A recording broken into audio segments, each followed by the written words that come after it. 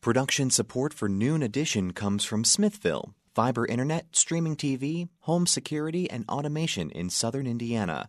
More information at smithville.com. And from the Herald Times, featuring coverage of local news, entertainment, and sports, in print at heraldtimesonline.com and on your mobile device. And from the Bloomington Health Foundation, partnering with local organizations and citizens to invest in programs that address our community's health needs. Bloomington Health Foundation, improving health and well-being takes a community. More at bloomhf.org.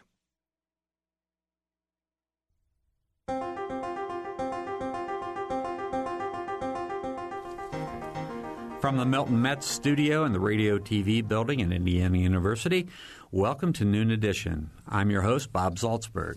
Today we're going to be doing a special show in honor of Apollo 11's 50th anniversary. When Apollo 11 reached the moon on July 20th, 1969, Neil Armstrong and Buzz Aldrin became the first people to walk its surface. Michael Collins, a third crew member, remained in orbit around the moon. The event is known as one of the most watched events in TV broadcast history, and it's one of those events where people remember where they were at the time that Neil Armstrong first walked on the moon. So we'll be talking about that and taking your questions and comments today. And we have four great guests with us today to talk about this historic moment. OBG Basu is Professor Emeritus in Earth and Atmospheric Sciences at Indiana University. He's been a principal investigator to study lunar samples for NASA. Ray Boomhauer is senior editor for the Indiana Historical Society Press and the author of Gus Grissom, The Lost Astronaut. Konstantin Delianis is an associate professor in Indiana University's Department of Astronomy. And we're also pleased to be joined by phone by Brian Odom, a historian for NASA. If you have questions or comments, you can follow us on Twitter at Noon Edition. You can join us on the air by calling in at 812-855-0811 in Bloomington or toll free at 1-877-285-9348. You can also send us questions for the show at news@indianapublicmedia.org. When we were getting ready for the show, we asked our listeners if they had remembered the moment and had anything that they wanted to share for the program today. And we're going to play a clip now that was sent to us by Mary Belding. She was on vacation in Florida with her parents. She says they planned their family vacation around the launch.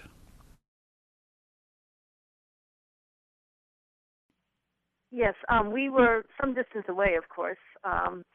There were thousands of people around us where we were standing, and when the rocket took off, we could see the flames and the smoke and everything, and after it got up just a little bit, it just seemed to hang there. It looked like it wasn't moving. It really just looked as though it were suspended on a string and hanging there, and just in one voice, the crowd started chanting, "Go, go, go," and then it's as if it kind of got a new oomph or something like that. It just started going up, and we all watched it until it was out of sight. I'm sure that all of you have heard stories and people talk about the launch and the mission, and I just want to ask you to get your feedback on the importance and what the mission has meant to your lives. And let's start with Konstantin Delianis.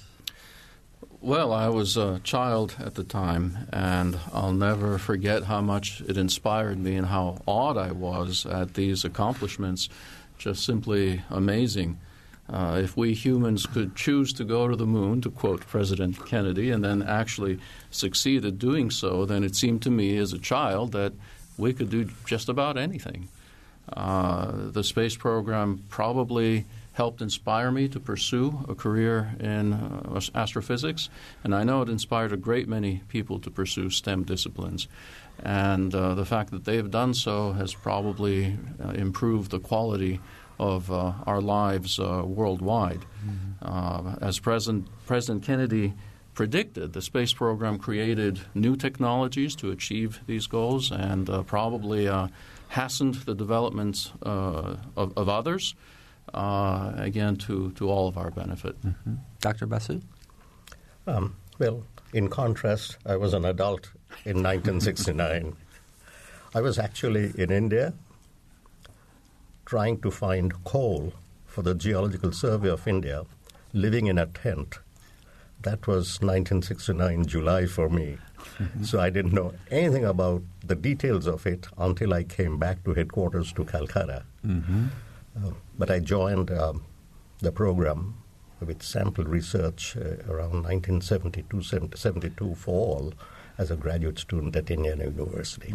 And you said you haven't been off the moon since, right?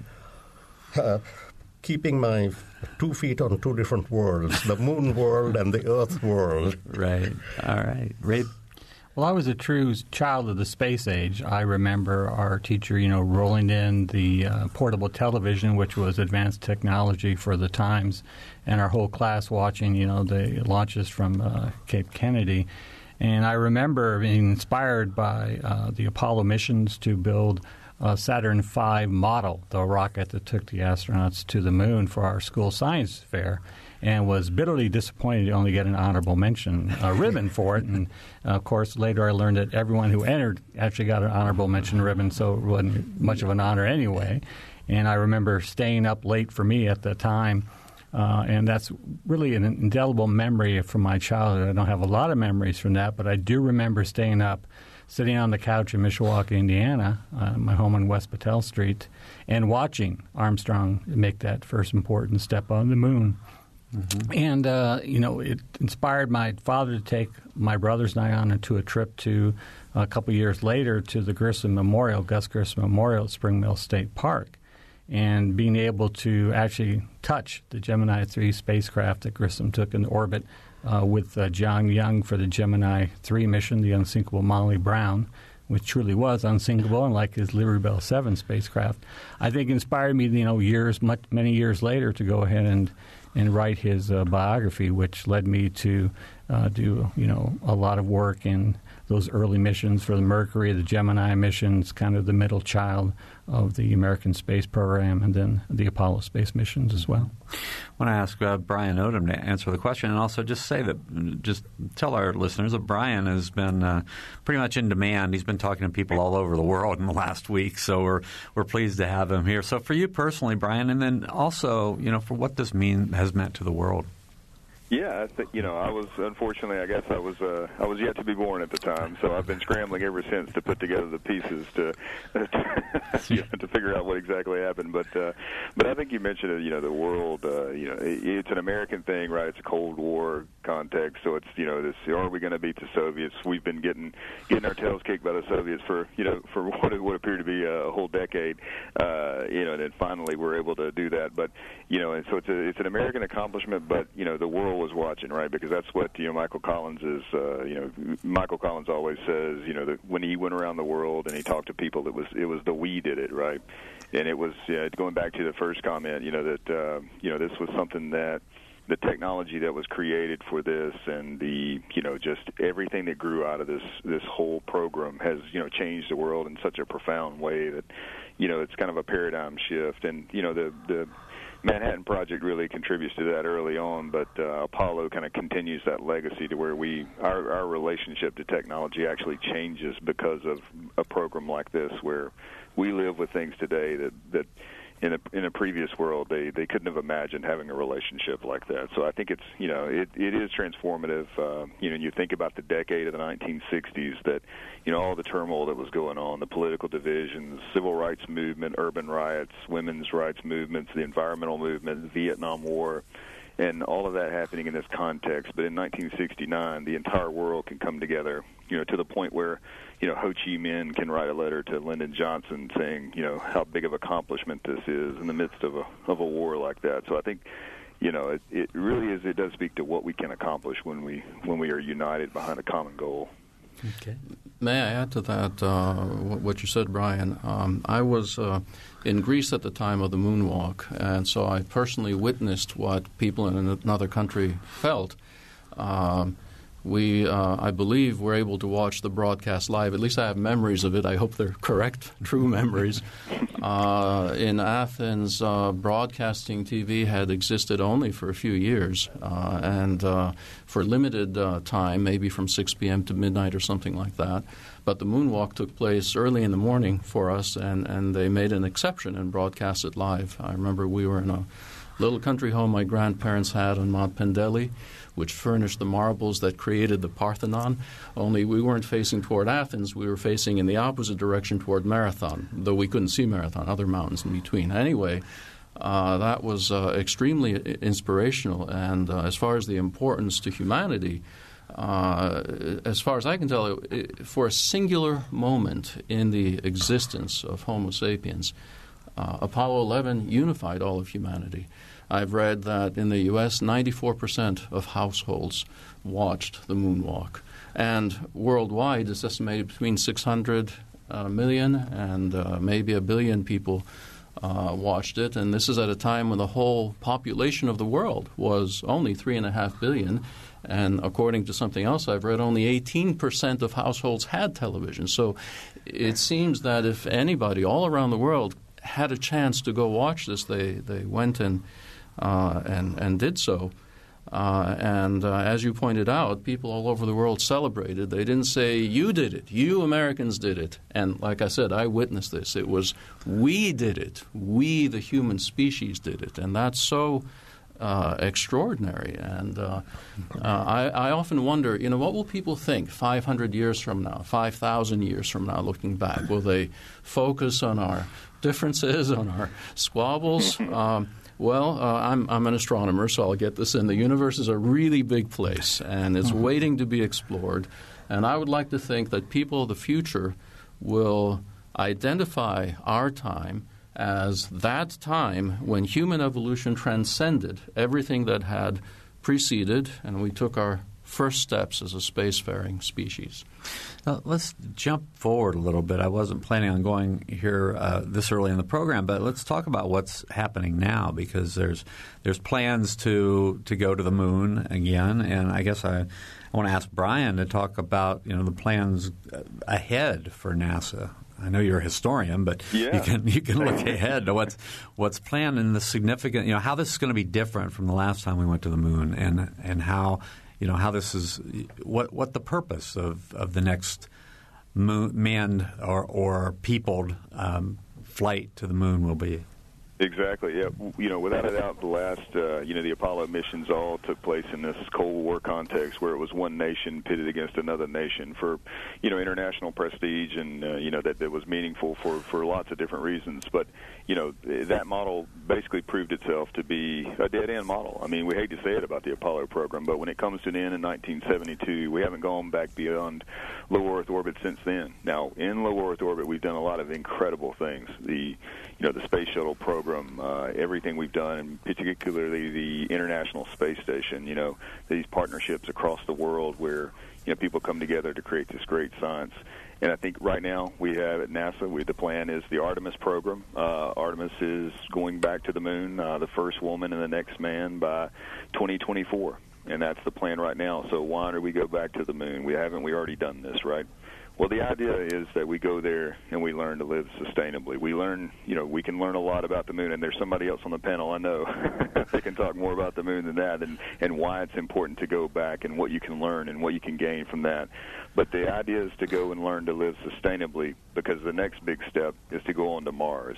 So, in the grand scheme of human history, we have done very little in space exploration. I mean, this is all unfolded over a very short period of time. 50 years is nothing, really, in the big picture.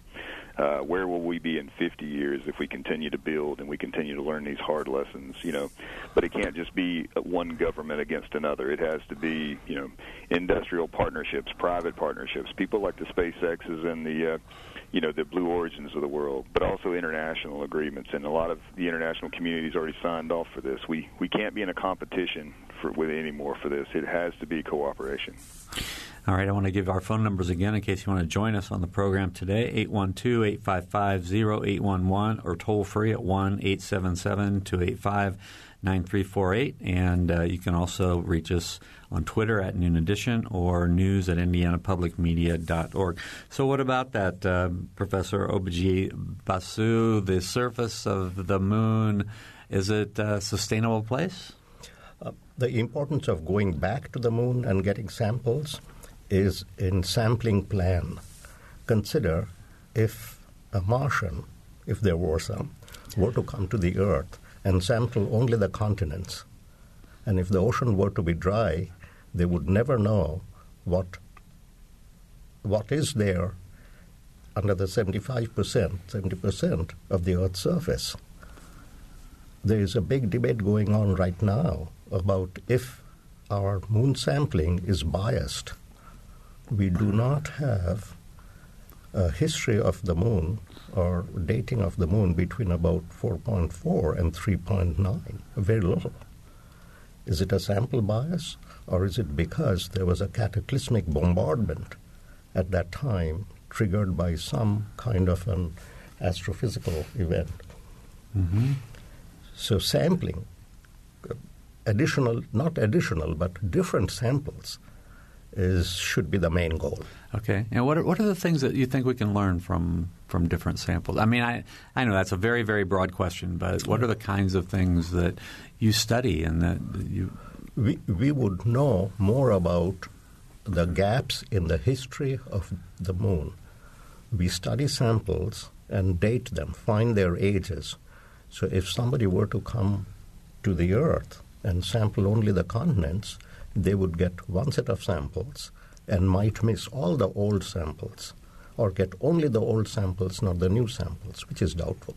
But if they came and sampled only the bottom of the Earth, the bottom of the oceans, they would not get any sample, really, to speak of that are more than, let's say, 300 million years old in the history of 4.5 billion years of Earth history. Mm-hmm. Okay. That's the context. Okay. And we would know more about the origin of the moon, more about the evolution of the moon, extrapolating, therefore, to the origin of other planetary bodies and rocky planetary bodies and their evolution. Okay. We have a phone call from Owen who's, I think he's going to have a question for Ray here. So, Owen, go ahead. Hello, Owen, are you there? Can you hear me? Yeah, go ahead. Okay. Since Ray has written an excellent biography of Gus Grissom, I'd like to ask him if he has any idea whether, if he had survived, Grissom would have gone on one of the moon trips. Good to hear from you, Owen. Thanks for that question. We were talking about it before the show, and if you can trust Deke Slayton, who was one of the original 7 Mercury astronauts who was grounded because of a heart condition and then later became in charge of the astronaut office at NASA and was responsible for selecting the crew members for each of the missions.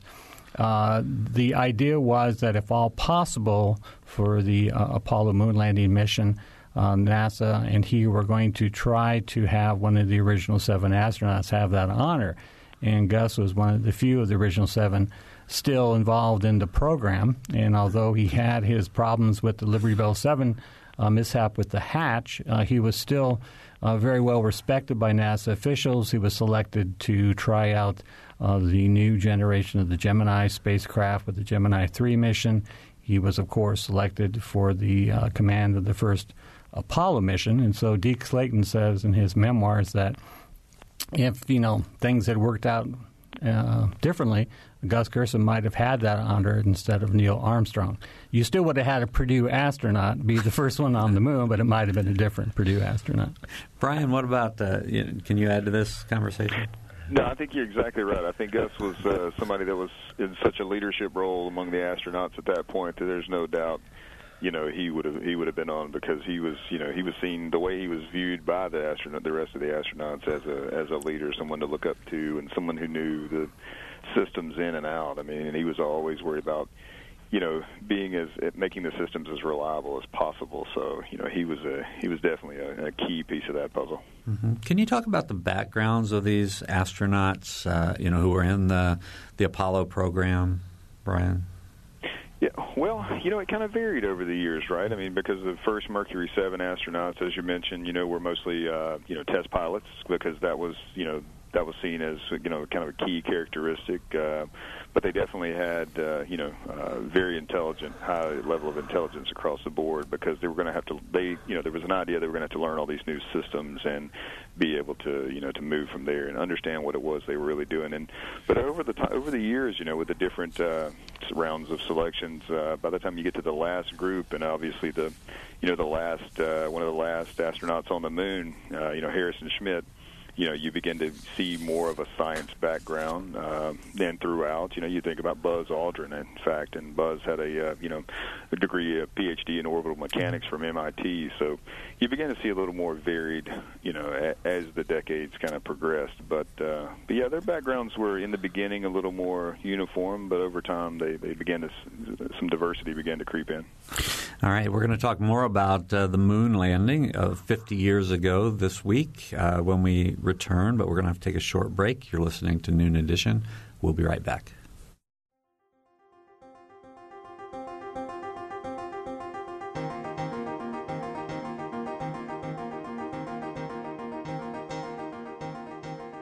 From the Milton Metz studio at IU's Radio TV building, this is Noon Edition on WFIU. WFIU News covers South Central Indiana and the state throughout the day at WFIUnews.org and on Twitter at WFIU News. You can watch unfiltered video of breaking stories on Facebook Live, and you can get a digest of all the day's top stories delivered to your inbox each afternoon. It's a free and easy way to stay on top of the headlines, plus the in-depth audio, video, and print news stories you can't get anywhere else. Subscribe now at WFIUnews.org.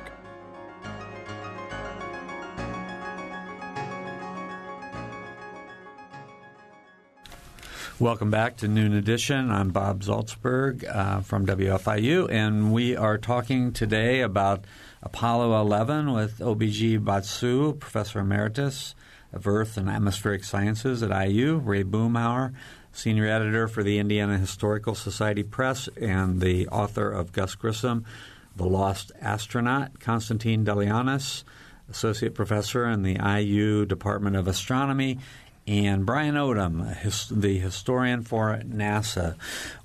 We also talked before the program today with Greg McCauley, who's Executive Director of the Link Observatory, and he also worked on Apollo 15, 16, and 17, had a NASA top secret clearance.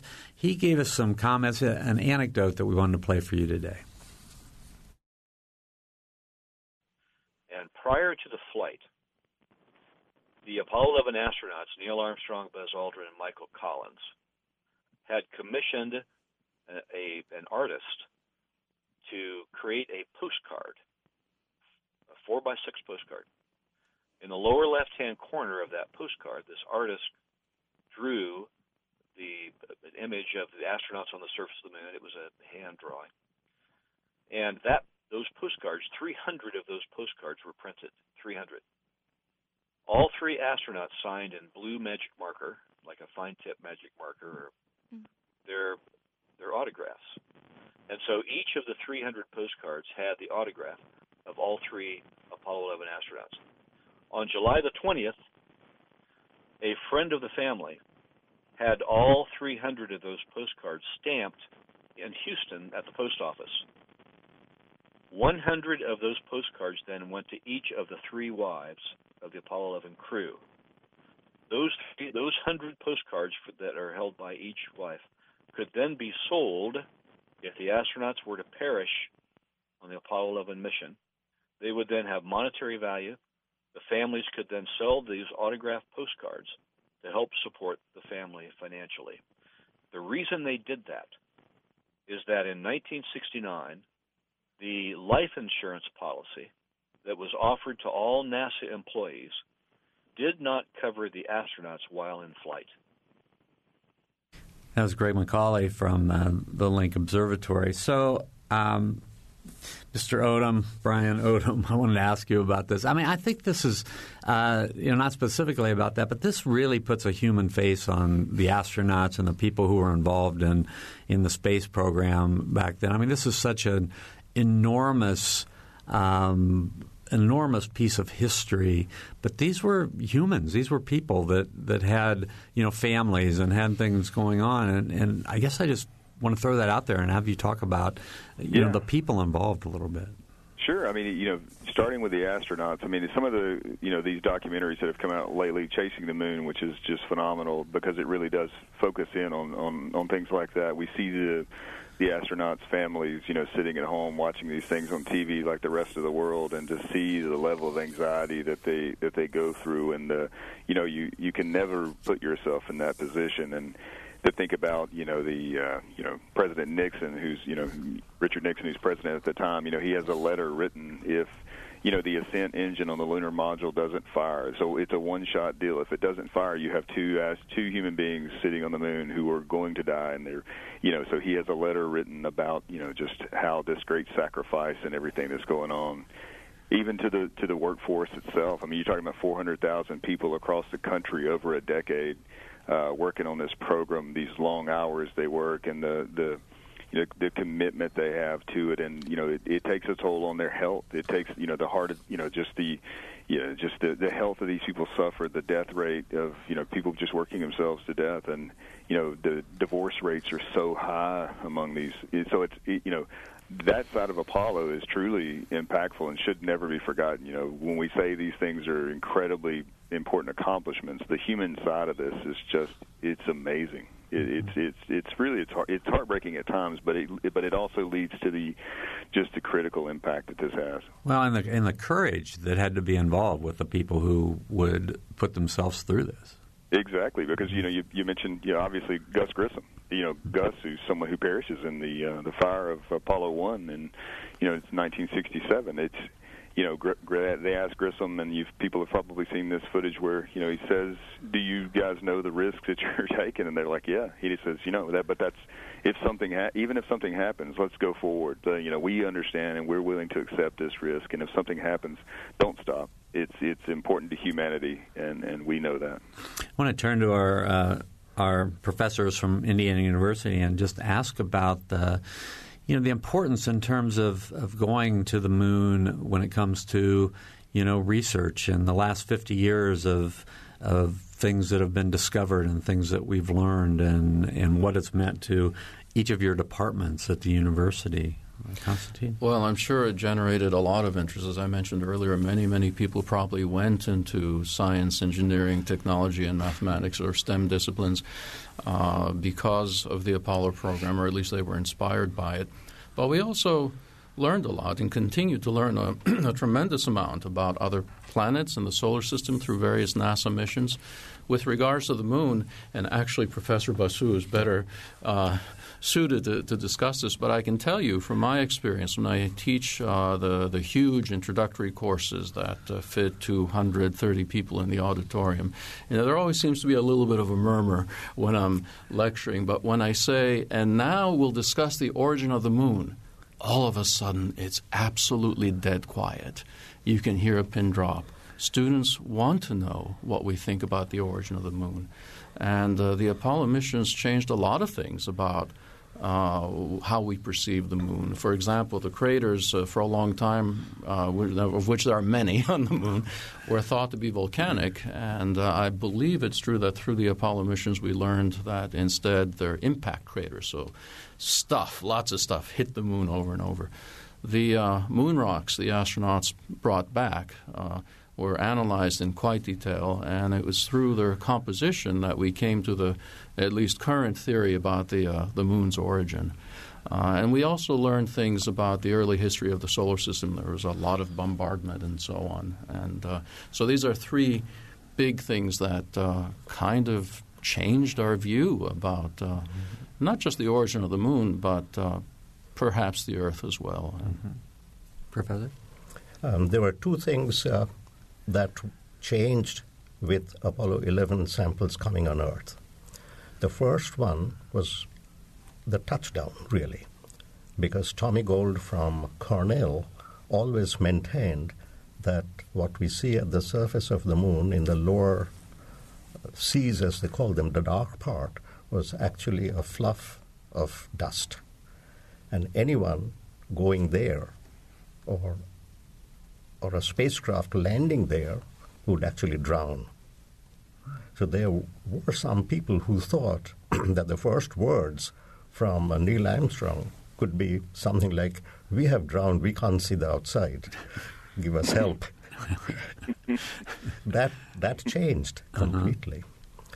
Some of you may know, that is the listeners, may know of an Indiana boy who was a great Nobel laureate. There are many, but he was one of the greater ones, Harold Urey, who thought that the moon consisted of the most primitive material of the solar system and had never changed. So he famously said, "Give me a piece of the moon and I'll tell you about the history of the solar system." That changed completely. That idea actually was born of the one school of thought at that time who thought that the moon had accreted, got together, formed in a cold way. There were cold stuff that got just stuck together. The other school that was said it would be different. But it was John Wood from Harvard who within 100 days essentially said the moon had probably a 1,000-kilometer deep molten rock ocean called magma ocean. And that was a changing point in thinking about the moon's origin, and about currently some people are projecting that, extrapolating that to the origin of the Earth as well. That is, the Earth was formed hot and the outer part was a liquid. Mm-hmm. And I want to ask Ray Boomhour also about the importance to Purdue University and what's happened. You know, you talked about, about Indiana history, and Purdue is a place where lots of astronauts have been trained. They have, because of the engineering program. Of course, their aerospace program as well. It's a great breeding ground for future American astronauts. And I can only say that I was disappointed because of my poor math and science skills early on, and also my fear of heights, that I really couldn't be an astronaut. I couldn't go to Purdue and study there. I had to come to IU and major in journalism instead, but that did lead me into a career in history and writing about one of the astronauts from Purdue, Gus Grissom. Mm-hmm. And I just want to say that one of the things that came to me when I was writing my book about Grissom was just the audacity of deciding to go to the moon when we did, and just how impossible it seemed at that time, because when Kennedy made his speech before a joint session of Congress in May 1961, we had just one very brief mission into space. Al Shepard went up on May 5th in the Freedom 7, and it was a suborbital flight, just 15 minutes in space. And here's Kennedy setting this goal before the decade was out of traveling more than 200,000 miles from the Earth to the moon and back again, and returning the man safely. And it just seemed like, I'm sure NASA, as Brian could probably speak to this, kind of threw up its hand and said, how are we going to do this? It seemed impossible at the time. And just the great leaps in technology, the Redstone rocket that took Al Shepard into space had one single engine with 78,000 pounds of thrust, and then the Saturn V rocket that took the astronauts to the moon had 5 rockets producing 3 million pounds of thrust, and just the leaps in technology that was needed to get men to the moon and back. So, Brian, is there history about what the folks at NASA thought when Kennedy said this?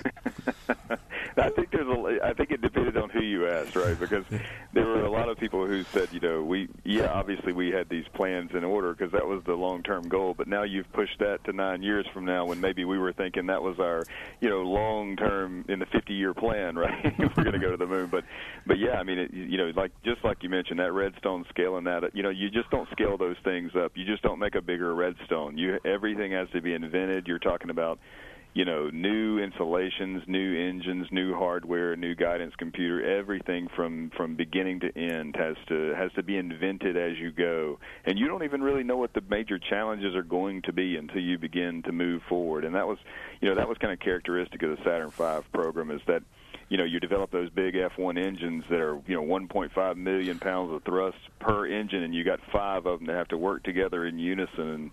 And then they have things like combustion instability, which basically means they have a tendency to explode, when you don't want them to. So, solving that problem, with the tools that they had, it's not like they had the tools that we have today. The analyticals, we can model a whole lot more today than they could back then, but.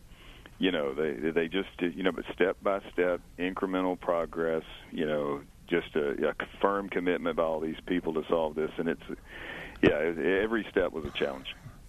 If you want to join us today, we still have about 20 minutes to go in the program, not quite that much, but you can give us a call at 812-855-0811 or toll free at 1-877-285-9348. You can also follow us on Twitter at Noon Edition, and you can send us questions for the show at news@indianapublicmedia.org. We are talking about space flight, the moon, 50 years since Apollo 11. I guess I want to ask for any feedback from any of you. I think as our Professor Basu said, he talked about billions of years. I mean, 50 years is not really a long time, but I think that a lot of people believe that once we went to the moon, we'd probably keep going to the moon, and that maybe, individuals like, anybody would be able to pay enough money and get on a rocket and fly to the moon. What happened? I mean, why were there a few flights to the moon, manned flights to the moon, and then none since then? Well, I think you have to realize the history of those times and just what a shock Sputnik was when the Soviet Union announced it and launched the first artificial satellite into orbit, and how that really made a dent, I think, in the American psyche.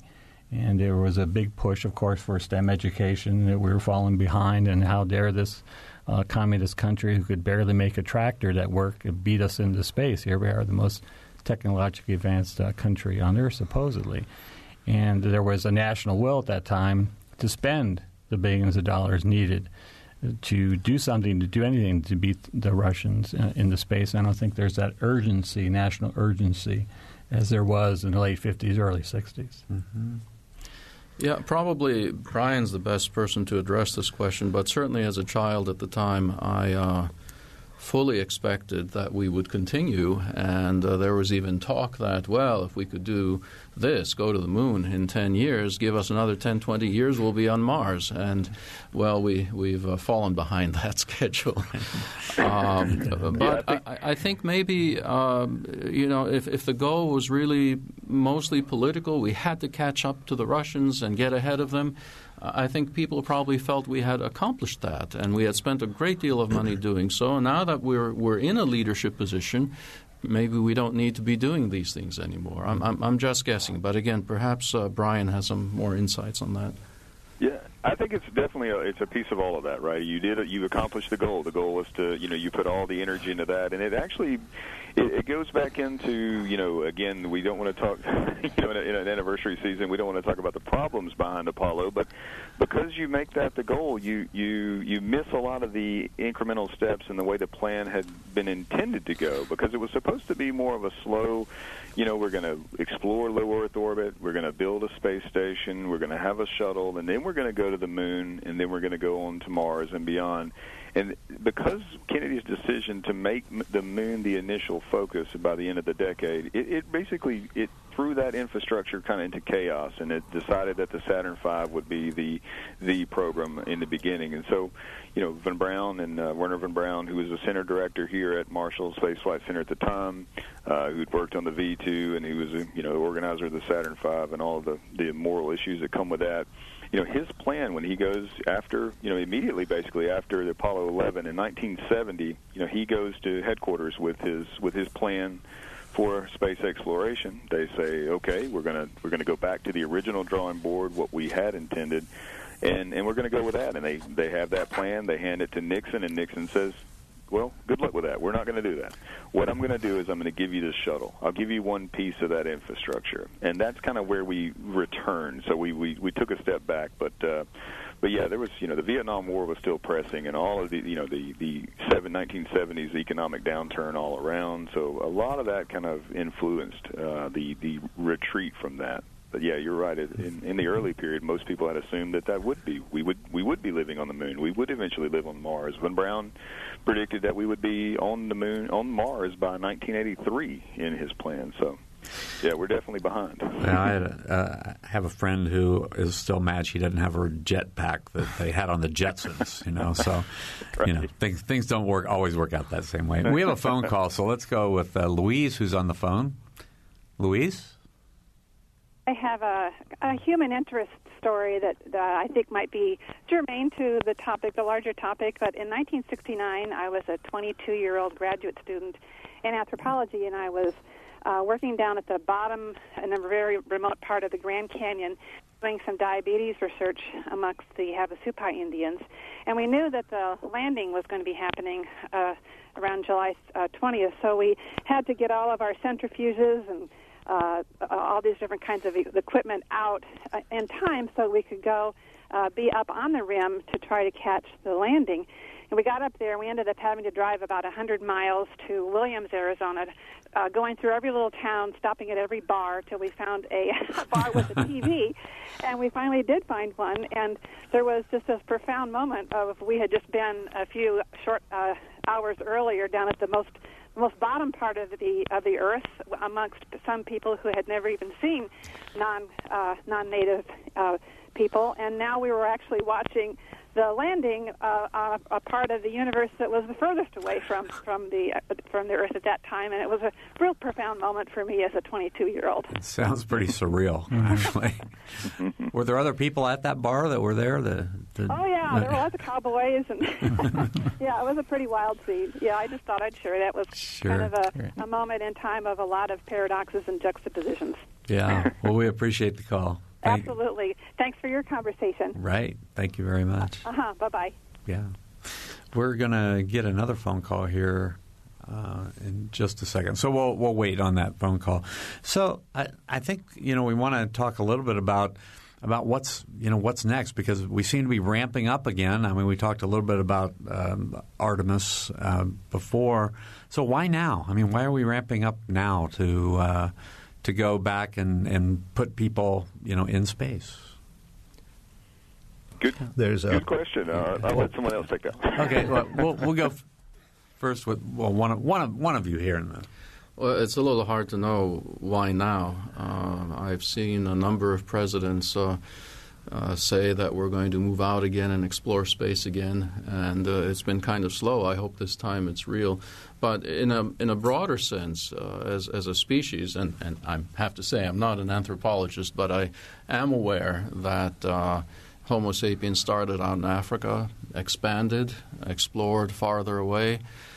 Maybe in part it was because of survival. I'd like to believe some of it was because of curiosity, and eventually we expanded to the entire world. And now we still want to explore and begin to explore the rest of the universe. And so it's maybe just a natural step in our evolution. We took the first steps 50 years ago, and sooner or later I'm convinced we will go out there. It's just a question of when. Mm-hmm. Perhaps now we'll resume. Yeah. And let's not forget the various interplanetary missions that NASA has had after the Apollo program, the Voyager, which is just as an auspicious, I think, part of the world history as Apollo was. Exploring the various planets in our solar system and then going beyond the solar system. And that's just an impressive achievement in its own right. Yeah. Professor Basu, did you want to mention something? Well, I have a slightly different take with respect to why now.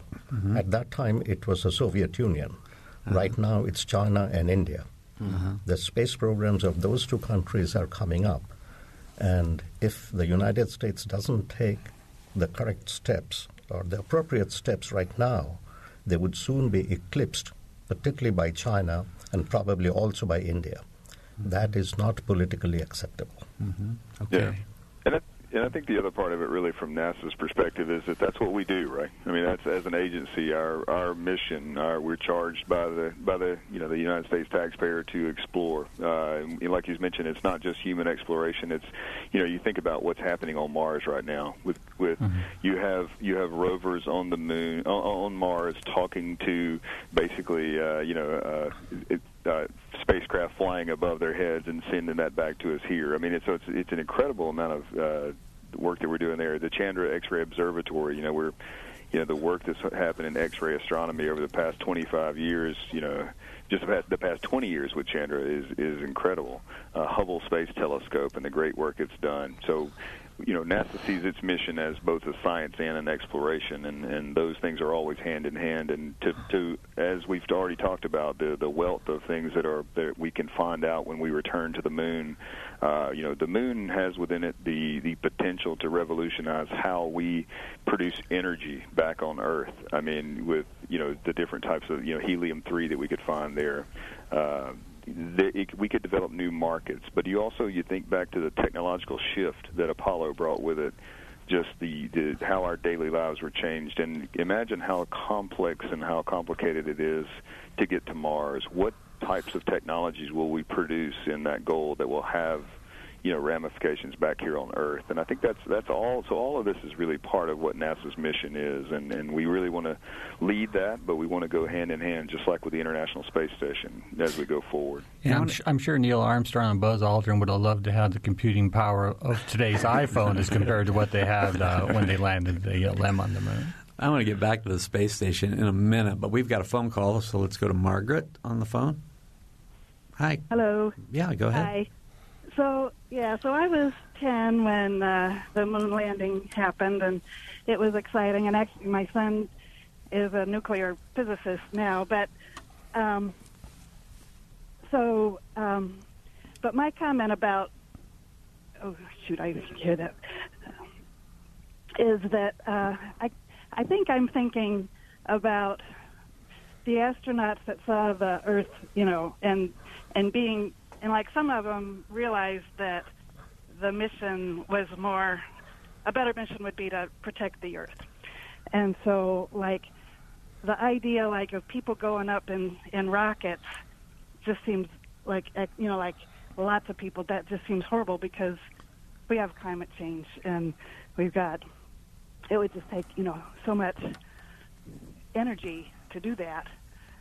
And so I guess my idea is that I think it's great, sending the little robots to Mars and stuff, but I don't feel like people need to keep exploring the solar system.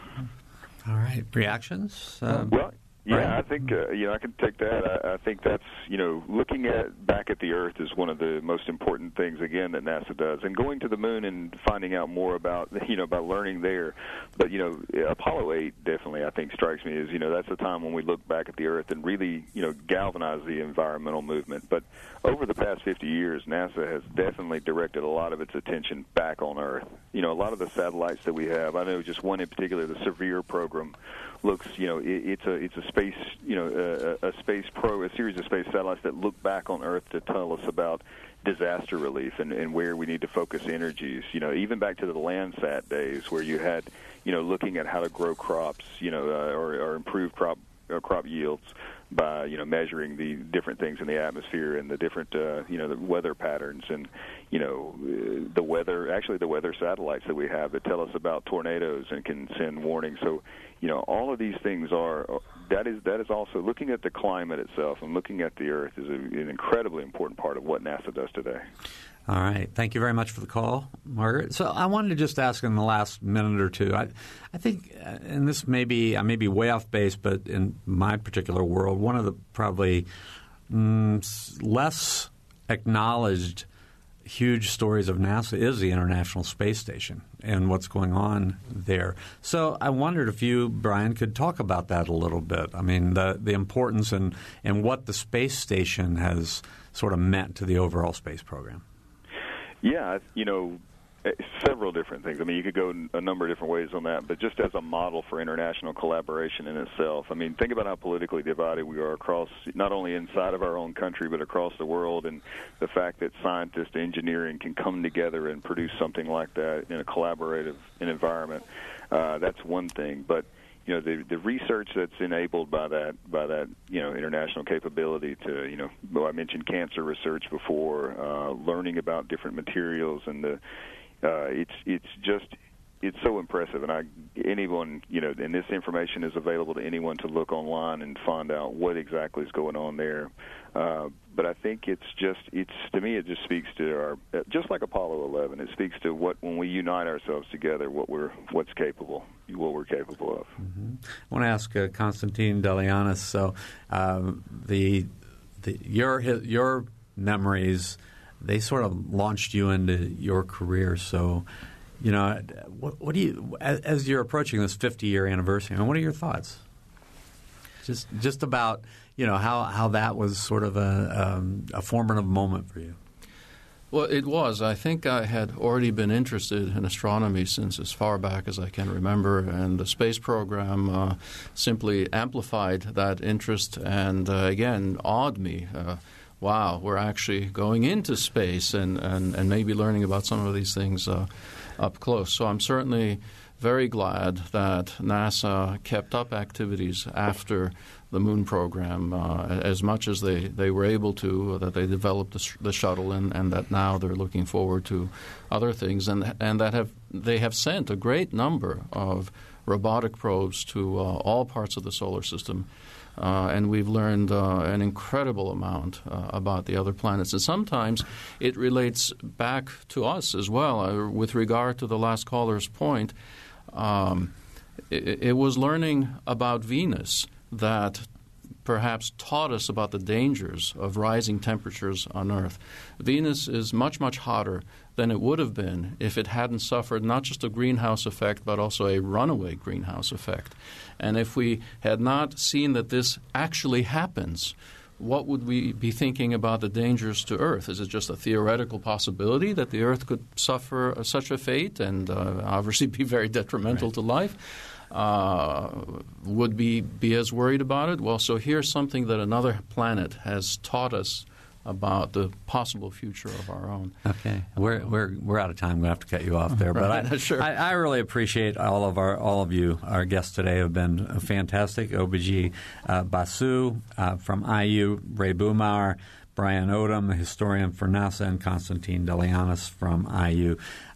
For all our guests, thank you very much. Also for producers Kathy Knapp and Benta Boutier, engineer Mike Pashkash, I'm Bob Zaltsberg. Thanks for listening.